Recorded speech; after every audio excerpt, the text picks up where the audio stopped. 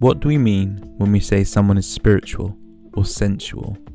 And how can this impact our creativity? How can being spiritual or sensual or both help us live a better life? Those are the questions that I'm going to be posing in today's episode of Positively Poetic, and I have invited my friend and fellow writer Lauren Creswell to join me in the discussion. So tune in. You ready? Ready so crisp. Okay. Yeah. So, I have you on this podcast today because we are often talking about sensuality and spirituality and the sort of preconceptions and misconceptions of that. You want to start off by saying what your sort of definition is around that? Okay. I think spirituality for me is sort of peeling back all those layers of who we've told ourselves we are and who we think we are, and sort of just connecting to the true essence of ourselves. And then in turn, I think that connects us to that thing that is far greater or bigger than us all, but yet is us all. So it's all about connection and truth and whatever mixes in with that. So then how important do you find that in, I guess, surviving the madness of life, and in particular right now when everything's going crazy, when you're sort of channeling that inner spirituality, how does that keep you going, as it were? Well, this is the thing. I feel like people have their different practices, don't they? So for everyone, it's quite an individual thing. So for me, I quite like to meditate or do some yoga or just do something that connects me to that core being, even if it's just creating. What do you do? What do I do? Well, this is the thing, when we went back to before about sort of labeling and whatnot, I feel like I constantly change it around. And I think the most common thread is that I normally just go out to the trees in the forest and find somewhere outside to just get out of the house, especially right now. And obviously writing, just doing a bit of poetry, something to get the brain away from monotony, anything that gets away from the everyday routine, I guess. But that's also like why I don't like writing too often or all the time, because writing then becomes sort of part of the monotony. But for you, because you're also a writer and you have a book coming out, plug.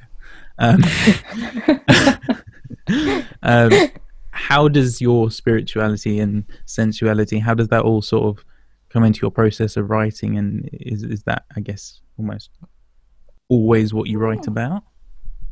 That's a very interesting question, because I feel like everything we do in life feeds into everything else. So anything that's going on in our inner world is what we perceive of the outer world, and vice versa. So whatever is happening within our soul or spirit or whatever you want to call it, that is automatically going to feed into anything you create or do, whether you realize it or not. So for me, maybe it's just a subconscious linking between the two. You know, like I don't sit down and think, right, I'm going to write something spiritual today, because I don't even know how to define that, really. That's interesting. It just is what it is. So then you mentioned sort of inner world and outer world. How do you separate the two? Well, I think they're intertwined and linked. Yeah.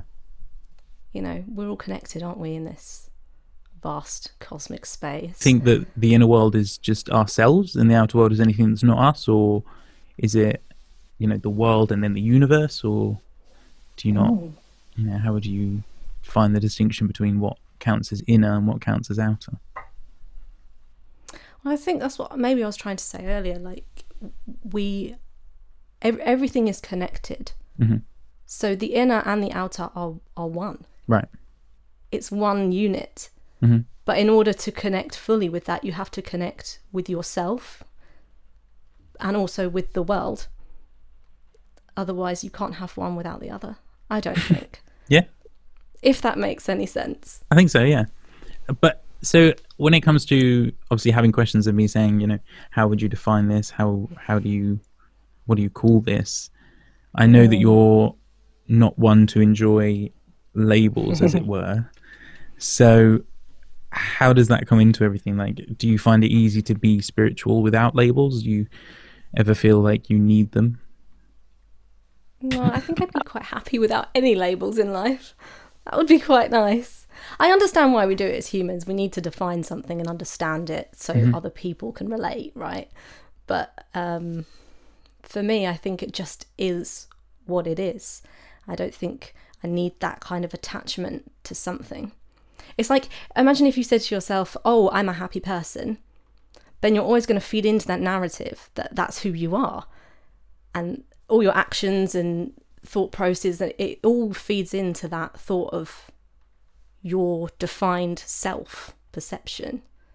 But actually, if you just took that away, you could just be.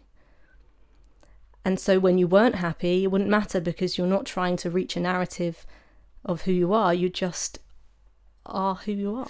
Yeah, and I feel like that it's almost like a double-edged sword sometimes, in that I feel like you need something to feel normal, not just for yourself, but for other people. And I know a lot of people when we were younger had the urge to self-diagnose anything that was happening, whether that's, actually like sort of a cold or a normal flu or depression, anything like that. They had to find the common threads and find the symptoms and then self-diagnose. And for a lot of us that helped, because once you have that word, once you have that label to attach to it, you sort of feel like you know how to attack it. But at the same time, by putting that diagnosis down, by putting the label down, you're then enforcing it and enabling it almost. So it's weird to find the balance between the two. And is there anything that you do label enough to help you in that journey? Like, in that sense of depression, you would say, okay, I do have this, I do struggle with it, but it's not like a label to yourself, I guess. Yeah, I think, what you say about finding a balance point, actually, is probably the healthiest way to look at it. Yeah. So you can understand, okay, I have OCD or depression or whatever it is that you have. I'm experiencing that, but that is not who I am. So we can create this kind of connected disconnect, if that makes sense to you. So it's like, okay, I understand this is what's happening, but also I'm not this. Yeah. So it's like a bridge between the gap. Yeah, and I think that comes to sort of the misconceptions when you say to someone, about religion. If someone says to you, what are you? Sometimes you don't know what to say. So I think a lot of people will blanketly say, I'm not a spiritualist, but I'm spiritual, because those are two very different things. But then, do you ever feel obliged to tell people if they say, what do you believe in, or what does spirituality mean to you? Do you ever feel obliged, or do you just find that quite annoying? It's interesting, actually, because I had a very similar conversation with a lady the other day, and she said to me, are you spiritual? And I sort of had to take a moment, and I said to her, to an outsider's perspective, yes, they would say I'm spiritual, but I wouldn't attach myself with that label. But yeah, it like threw me off a bit, because I was like, oh, well, aren't we all spiritual beings? Really, is whether we've tapped into it or not. So language is an interesting thing. But that, I think what you've just said there is quite interesting in itself, because then each of us ends up believing in something so resolutely that we believe it sort of is the same for everyone. Like, I feel a sense of spirituality, and I believe that we all have that spirit, but to other people, they might not believe that even exists. We're just muscles and bones to other people. And I don't know, it's really interesting when you think of it that way, because sometimes it's difficult to not necessarily relate, but sort of have that conversation with other people that are so resolutely believed on, and there's a God, or there's a spirit, or there's not a spirit. It's hard to have that discussion. But do you think it's important to try and have those conversations? Yeah, I think it's healthy. And it's also healthy to talk to people who believe in different things to you. I remember being an absolute hardcore atheist a couple of years ago, and I happened to wander into a Christian bookshop, and I became friends with the man who ran it, and it was a beautiful friendship, and he taught me so many things, not through preaching, but just by having that open dialogue and listening to each other. Actually, without that conversation, I wouldn't be here today in this mindset. Yeah. So it's really important to engage, I think, in those kind of situations. Yeah. Because that's really interesting, because I sort of grew up under some sort of pretense of Christianity. My school was partly Christian. I think most of us in England went to a C of E school. And I went to Sunday school, so I was around a lot of these sort of hymns and whatnot. And when I was at university, we had a lot of events where I was a videographer, and I had to go there, and there were gospel events and church events, and being in the atmosphere of, you know, people singing these incredible songs and being so overwhelmed by them, really, it inspires you to believe in something. So even if you go in there an atheist, you understand the importance of believing in something. Yeah, it's amazing, whatever isn't it? that is. And it's really overwhelming sometimes, I think. So what would you say, did you have a sort of pinnacle moment where things shifted for you, or do you think it was just something that happened naturally? I think it was a gradual thing, because, I mean, it was quite stupid to begin with, because I was probably about 13, 14 when I stopped being Christian, or stopped believing that there was a God, and that was mainly... Wait, no. Because that sounds really weird. Because one of the reasons I stopped believing in God was because I realised Santa wasn't real. And I thought, well, if Santa's not real, God can't be real. I love that. So whenever I stopped believing in Santa, which definitely wasn't 13, I'd be a bit late. Some people still believe in Santa now. I think it was probably 7 or 8. That I don't know why I started doubting after that. But in a weird, not to reach, but in a weird way, it sort of is that point where you don't have to believe everything you're told. And I think naturally when we're born and we grow up, people say, okay, there's a God. That's just a no-brainer. And that's what we're taught from the beginning. So you have to start deciding that for yourself.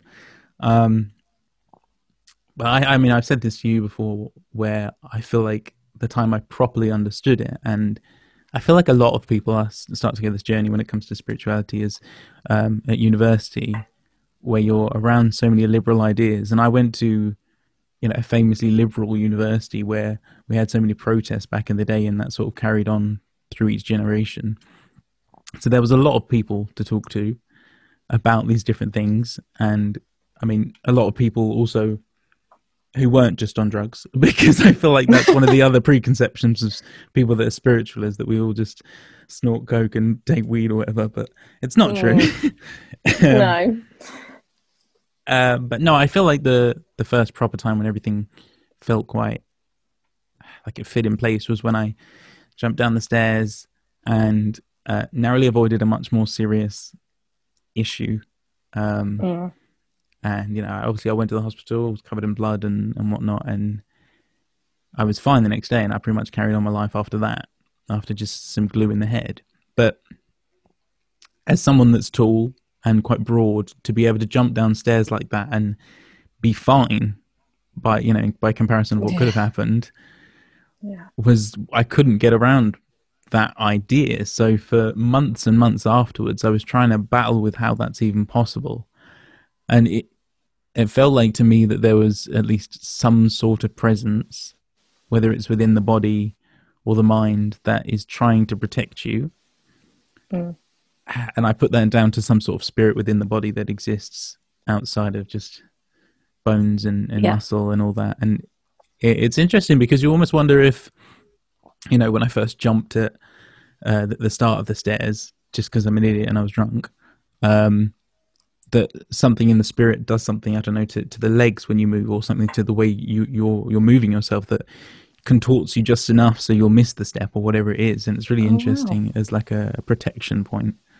I don't know if it's quite as deep as that and quite as controlled as that, but it's an interesting thing to think about, that at the right precipice of something very dangerous, you might run into just something protective.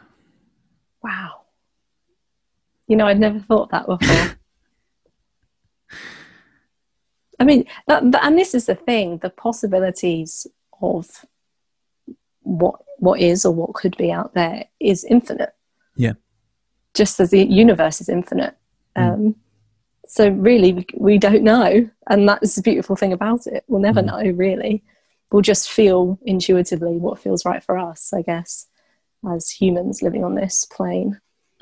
And so as a creative, do you feel like creative representation in whatever form comes is helpful? Because I also think, as silly as it sounds, my obsession with horror films probably gave that weird bit of imagination that maybe there's some sort of spirits running around, and then I can make my decision from that. I don't know, what do you think of representation when it comes to film and writing and theatre and all that?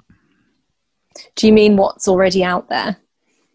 What's out there and what can be created? Like, do you ever feel like you want to represent this belief that you have, or this feeling that you have, or the approach that you have to the world in your poetry, in your writing, in whatever you do, so that other people are inspired? Or do you just let the pen do what it does? It's an interesting question, to be honest, because it's so many layers. But I think ultimately, if we are just our true selves, we will inspire others no matter what. But personally, I would quite like to serve people in some way through my creativity. That's the ultimate kind of path of joy for me. And if that happens, that would be great. And if not, you know, that's fine too. But you just don't know, do you? I mean, we inspire people every day just by being alive. Yeah, that's true. But I think probably mid to late teens, a lot of what helped me was, reading some of the magazines that were out there and reading. I don't know how long Instagram was around at that point, but reading certain poetry that I saw online and whatnot. And obviously some of that's just people talking from their own experiences, and most of it was.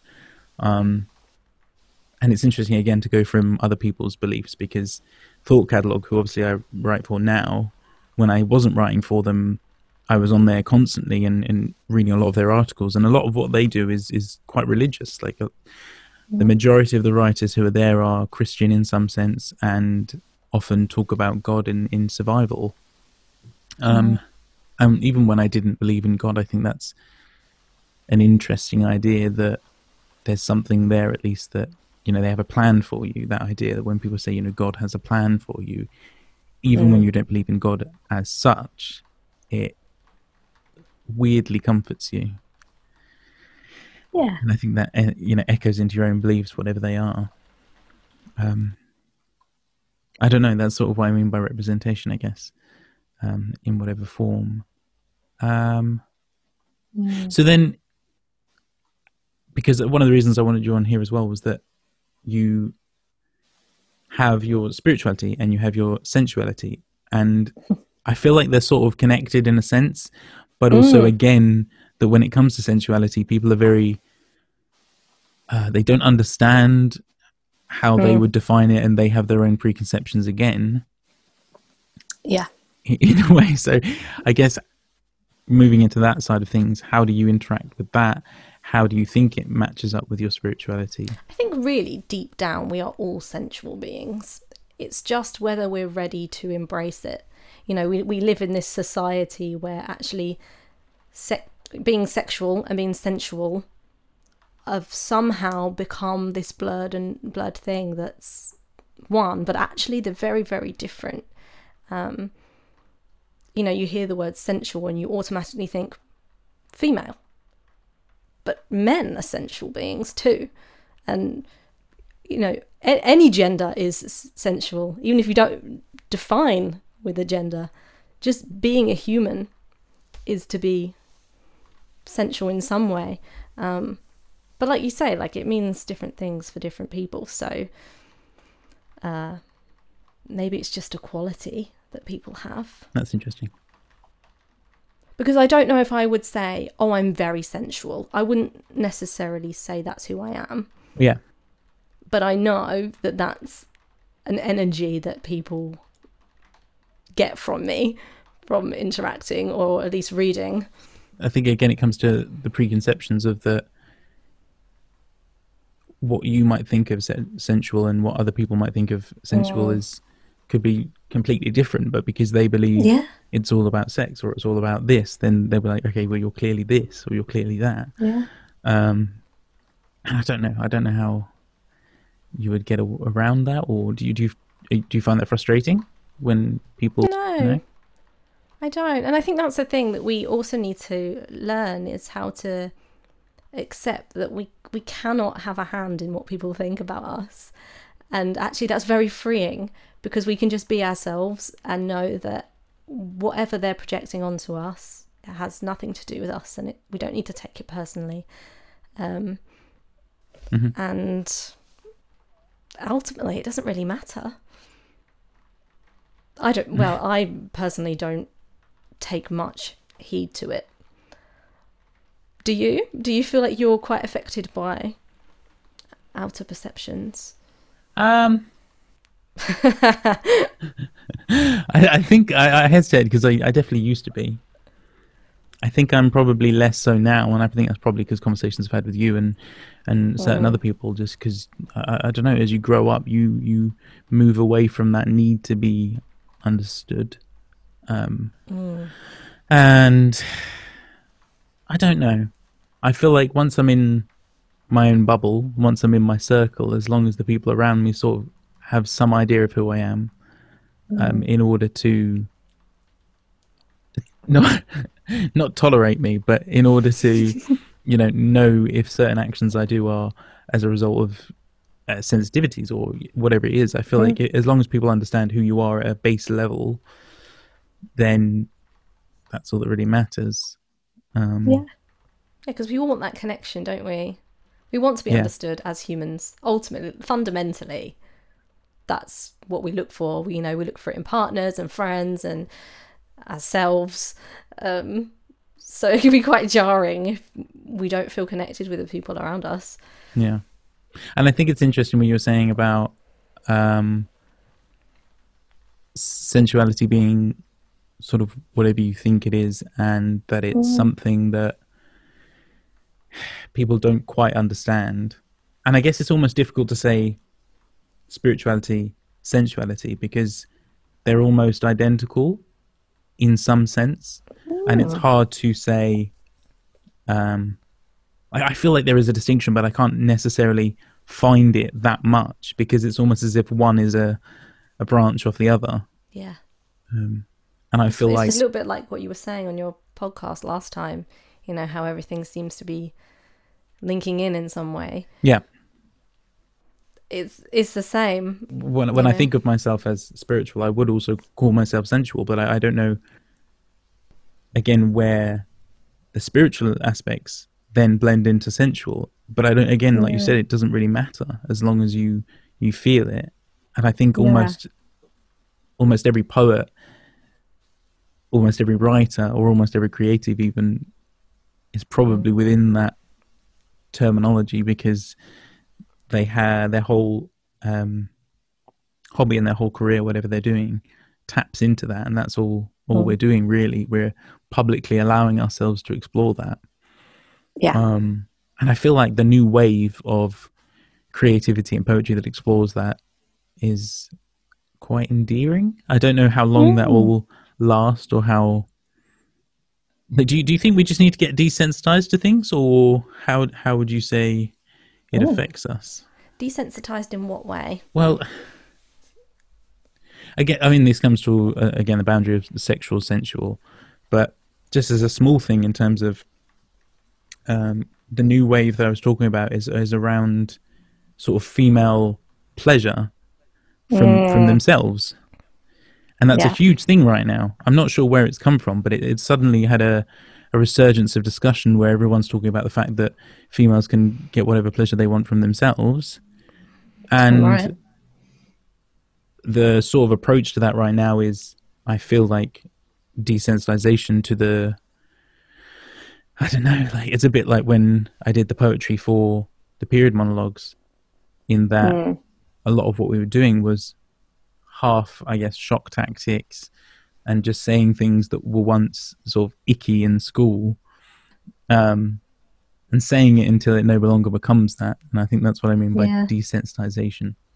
But at the same time, when you have those discussions, I don't know if there's ever a concern that it will be so desensitized that there's no care towards it as well. Since you need some sort of balance, I guess. Yeah, back to the balance point. We've gone full circle. But it's true. But then I suppose there's a way of having an open conversation and sort of rewriting those old narratives without it becoming something, again, that it's not. Right. You know? Yeah. But it's tricky because we're human beings, and whatever humans touch seem to fall into a disarray. But I believe we can do it. So then, talk about your book. What do you want, I guess, for people to get from it? Because it is, I would say, probably on the lines of, like I said before, Selma El-Wahadni and Ruby Kaur, in the way that it sort of does a lot of, you know, its approaches in that way. And it's, I don't know how you would necessarily describe that side of things, where you're sort of trying to break a barrier that's already somewhat open. And so for you, what are you trying to get from that? Are you literally just expressing yourself and people have got to accept it, or is there also an intention behind it? I think it's both. So I think through that expression of me just pouring myself onto those pages, I'm hoping that it can inspire others to do the same, and also know that they're not alone. You know, there's a lot through sort of sensuality and surrender and desire and love that we just don't talk about. It's just not expressed enough. You know, it's either the full bare love's amazing, or it's the heartbreak, and there's no in between. So it would be nice if at least one person just read it and thought, oh wow, I can take something from this, and this will inspire me to change my perspective in some way. That would be good. Did you have that when you were writing your book? Did you have an intention? I think I had an intention for the last one because I'd had the trial run of Whispers to the World, where I was mainly doing it for myself. I was trying to see what it would be like to self-publish, and I was trying to get a bunch of stuff out that I hadn't got out in therapy, in the simplest of way of putting it. And I was just trying to get stuff on the page, and if it helped someone, fine. But I think there was less of intention in that one. So when it came to the second, and people were so kind about the first, there was more of a concentration, more of an effort to make sure that whatever I was writing was, I guess it was more about the structure, that it was structured in a way that it left the readers with something. So the idea was that they were going along a journey of, you know, adulthood was the whole idea, that as you're growing up, you're going through different stages of acceptance and denial and heartbreak and all these different things. But by the end, you understand the positives in all of it. Yeah. And I guess that's also the point of this podcast, in a sense, is to leave something with someone, whoever it is. But that intention did seep through. Nice. To me, at least, when I read it, I was like, okay, yes, like, and it just goes to show, if you have an intention, you don't need to outwardly say, here's my intention. But people know, intuitively reading it, okay, yeah, this is where we're going with this. But do you think I guess this sort of comes to your point before, do you think it's natural for us to do that, to leave an intention by the end of it? Because we're almost sort of tied into this idea of a happy ending, that sometimes it's difficult for us to ever finish a project without it coming back to a message or a meaning. Yeah. And that's something I find quite tricky. Yeah. Like, imagine leaving a book on a cliffhanger, but it doesn't have a part 2. Right. Yeah. I guess that makes me feel quite uneasy. Because everyone wants a revolution? Yes, we want the revolution. I mean, resolution. Just slipping the politics in there by accident. It's a Freudian slip. We want a resolution. But then we probably only want that because every story we've ever encountered in our lives growing up has had an ending. Yeah. But then everything does have an end. And with an end comes a beginning or something else. But I think, again, there's almost... so I don't mind too many... I don't mind an ending that's not happy or that's not like... Oh, yeah. And I think that's the point, is that there's a difference between a resolution and a happy ending. In that a happy ending makes you feel great and you're like, okay, great. But a resolution is just that something's... And I guess there's more of a... No, I guess it does apply to poetry as well, but it's more prevalent in novels where you've sort of had a full circle development of the character. And that's a resolution itself, that you've seen the journey, whether it's happy or not. So, like, some of my favourite stuff isn't a happy ending. I think most people will know. Yeah. And, you know, Sylvia Plath is my favourite poet, and almost everything she does is where it's termed as confessional. So it's just her writing on the page, and her journal was never meant to be published. And then, but after she died, it was just all published. So you read that and you see as she's growing up from being an 18-year-old to being a 30-year-old, that you're just seeing the journey. And it's interesting whenever we do see people's journey, because we're in the middle of our own. Yes. So we don't have the end yet. So whether the end is good or not, seeing it in someone else's is satisfying. Yeah. Whichever way it is, even if it leaves us feeling crap. Yeah, because there's a sense of relatability, isn't there? You feel like you're not alone. Yeah. When you read someone else's journey. But then, does the journey ever end? Really, that's the big question.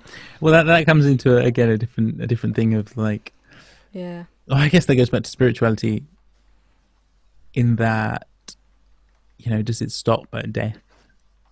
Does it carry on? Yeah. Does it matter? Do you? Because I feel like, for me, it's nice to have the belief in spirituality after death.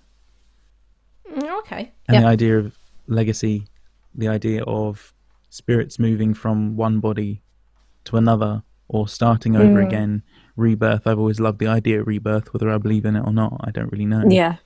I think I was always very scared at the finality of death. And so that at some point in my life, thinking about spirits and then applying that to the idea of after death, it just comforts it a little bit more. I don't know. How do you feel in terms of death and spirituality and whether we carry on? I mean, I don't have any answers. It's a funny thing to think about because really we don't know. So all we can do is surmise. But I do think that the core of us is just energy. So an energy can't really die. So whether that lives on just through an interaction. So like say you and me today, we've had this conversation, this transference of energy through technology. So a tiny, tiny, weeny part of you has transferred into me in some way. So really, you can never die because your energy has been transpersed everywhere. But whether that translates into other things, I do not know. Because then that's also interesting when it comes to the younger generation, in that, you know, I have a niece. So my energy is in some way part of her life. So even when I die, there's some sort of energy around my niece, almost like an aura. Which is quite beautiful. And I guess that just carries on. But yeah, that's interesting. I like that. I mean, we'll never know. And I think that's what's the fascinating thing about it. Like, we will never have the answers. Yeah. So all we can do is kind of chat about it and see what feels right for us. But at the end of the day, it doesn't really matter. Yeah. It matters and it doesn't, you know. I think what you said about all that matters is that matters for us, and that we have our own definition is probably the way to go with it, and probably a good way to end. To wrap up there. It's a wrap. But yeah, that was really cool, and thank you for coming on. Thank you for having me. Was there anything else you wanted to say as a plug, or anything you want to say about the book before we leave it? Check it out. Do you know when it's coming out yet, or have you got No. It will be out later this year. Nice. It's just sort of figuring out the logistical side of things, as you know. But it will be there in the universe somewhere. Cool. Excited. Thank you for coming along.